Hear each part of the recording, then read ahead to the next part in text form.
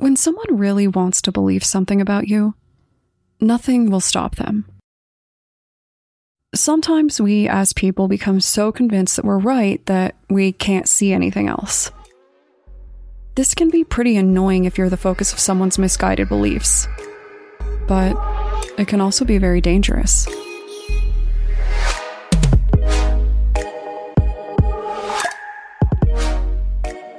My name is Brienne, and I'm the host and creator of Among the Dirt and Trees, a show where we explore true crime cases that occur out in nature. In today's episode, we're going to discuss several women in Denmark who were accused of being witches and committing some very interesting crimes. For some reason, I just can't quite think past women being punished by the law this week, so bear with me.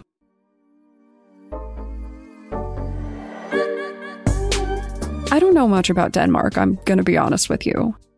However, if the historical records are anything to go by, Denmark in the 15 and 1600s was a little intense. During this time, Denmark had its own witch craze, and it ended pretty badly for a lot of people. Starting with Gide Spandemager. During the early 1500s, Denmark was being run by King Christian III. He was taking issue with the Netherlands at the time. Don't ask me what those problems were, I don't know, and it's honestly not relevant to Gide's case, which is so much worse. But basically, the king wanted his war fleet to hunt down a Dutch fleet. In his mind, catching them was easy and even inevitable. The wind was there and they were in full pursuit, but suddenly, the weather took a turn. The once windy space fell completely still, causing the Danish fleets to lose their edge. The Dutch fleet escaped, and the king decided that the only plausible reason for his loss was witchcraft. Now, given his convictions and animosity, you might assume that he would accuse a Dutch witch, but that wasn't the case. He singled out a woman named Gide as the culprit. I don't know what made her the obvious target. She was a local merchant's wife, but in the new narrative, she was leading a huge coven of evil witches who used magic to block the wind from reaching the fleet. Gide was brutally tortured, quickly confessing her crimes and admitting that she was working alongside others, who she named. And this is a real slap in the face to those people for about 1,000 reasons, but most of all because they were all basically mutilated to death. Yet, during all of that torture, not one of them named anyone else. So I feel like Gide probably didn't feel great about that. But she also did something pretty clever. During her interrogations, she actually told her torturers that she was the only one who could remove her magic, so they couldn't kill her or the curse would be forever. From what I can tell, this likely prolonged her life, but it didn't save it. What is interesting is that among the accused, there were both men and women, and even vicars. But the king took all of it seriously. Whoever she accused got picked up with exception to one woman who actually had an alibi. In the end, several people died, all because the king couldn't cope with a stroke of bad luck. Gide was burned at the stake.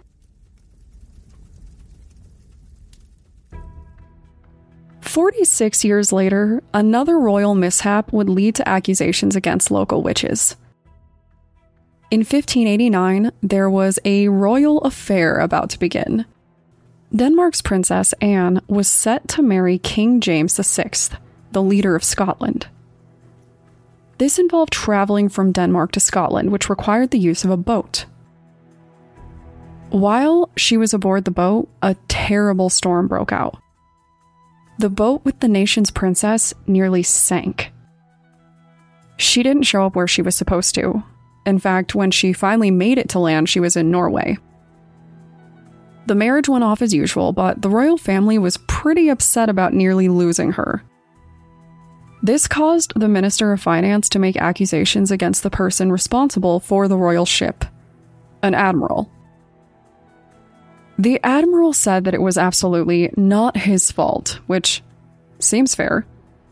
But understanding the need for the blame to land somewhere, he came up with his own theory. He said that the ship and the skies were enchanted with dark magic by witches. So basically, this spun the entire narrative. In this new version, his royal ship was tip-top. So much so that it could stop a terrifying attack from witches and demons. He even went on to claim that small demons snuck aboard the ship to carry in the evil spell. Accusations were made, and everyone pointed the finger at a woman named Karen. And to prove that it was her, they went to a witch that they already had in custody, Anne Coldings, and then tortured her until she came up with an entire story about how she and Karen and a few others worked together to use magic to try to sink the ship. Everyone named was charged for these crimes, and they were all executed.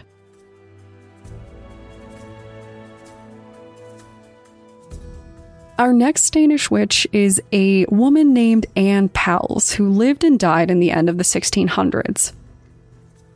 She was accused of several crimes, with the main focus falling to her helping a woman named Karen in conspiring to poison another woman's abusive husband using witchcraft. Interestingly enough, it seems that Karen and the would-be widow did try witchcraft first, but when that didn't work, you know how unreliable magic can be, they went for good old-fashioned poison. Since we didn't have much science back then, well, poison was clearly a witch's work. Karen was tortured and admitted that she used magic and gave up basically 100 names to her interrogators. The worst part is that she clearly had no client confidentiality policies because the majority of those named were actually her clients. But on that list was Anne, and I feel like I have to warn all Annes and Karens away from each other given these cases. I'm really sorry, but it seems like nothing good can come from these bonds. The accusations against Anne really stuck because people were already really focused on her possibly being a witch. Some strange things had happened around Anne, and people came out testifying against her. Now, my favorite of these accusations is absolutely the belief that she murdered a woman for dancing with her husband. Using magic, of course. Basically, the story goes that at some kind of event, her husband had been dancing and flirting with this woman named Marin. Due to Marin's charm, Anne's husband fell for her. Anne publicly vowed to make it so Marin could never use her womanly charm on another husband again, promising her that she would never be able to dance with somebody else's husband. And soon after that, Marin fell gravely ill and died. The other accusations came from men that had a problem with her.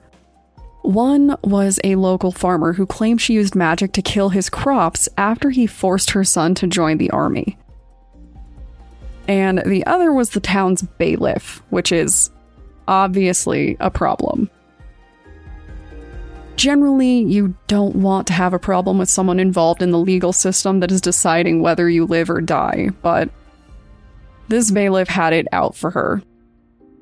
He claimed that, and huge thank you to Wikipedia for this quote, but he said that she sold him land and she peed bad luck into it. Now, in all of my witch research, I have never come across the perils of witch pee. But now, I think we can all agree that this is obviously a pretty serious problem. But anyway, after all of these compelling arguments, she was violently tortured. They threatened to rip out her tongue, among other things, and she confessed, naming a few other women as well. After they heard everything that they needed to, they, with special permission, because this was supposed to be more merciful, cut off her head and burned her body. Karen was only flogged and banished.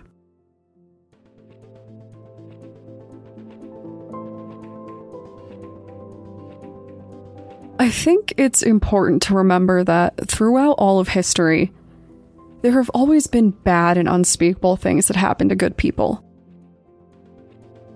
The law isn't always right, and it isn't always fair. But we persist. Little by little, the world changes.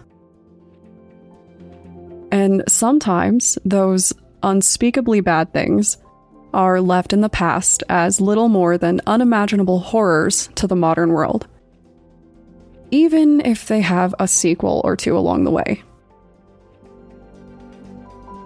So, to any fellow witches out there, here is your reminder that these responses were driven by fear then, just like they are today.